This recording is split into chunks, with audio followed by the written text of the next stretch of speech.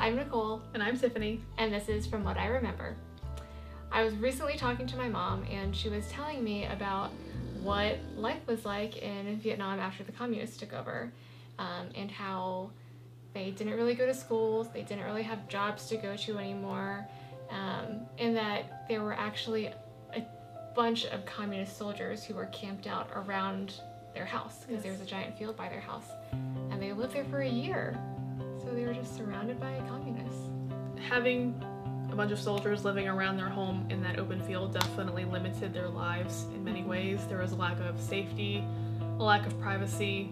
I think our grandfather felt that he was not comfortable having daughters near all these men that they didn't know. So there was just a lot of limitations on their daily lives.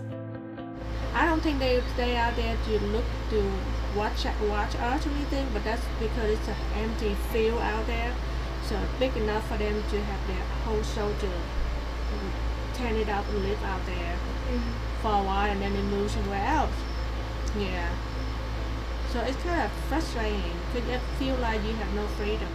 There were no longer any jobs to go to, but they did have some resources available to them. So I think our grandparents decided to open up a little cafe at night, and they would in their house. So they would basically open up their doors and have little Vietnamese coffees, which are amazing by the way, and little cocktails, and these soldiers would come into their house and just try to enjoy these basic things, because we may not view it that way, but in all sides of war there are things that you miss about your home. Yeah, they had live music, and they would just come in and hang out and get away from their tents that they were living in all the time. And do some flirting too, because my mom had sisters. Yes. They like to flirt. Yes, so that was just something that they did to kind of bring a little bit of normalcy in a very not normal situation. We made table.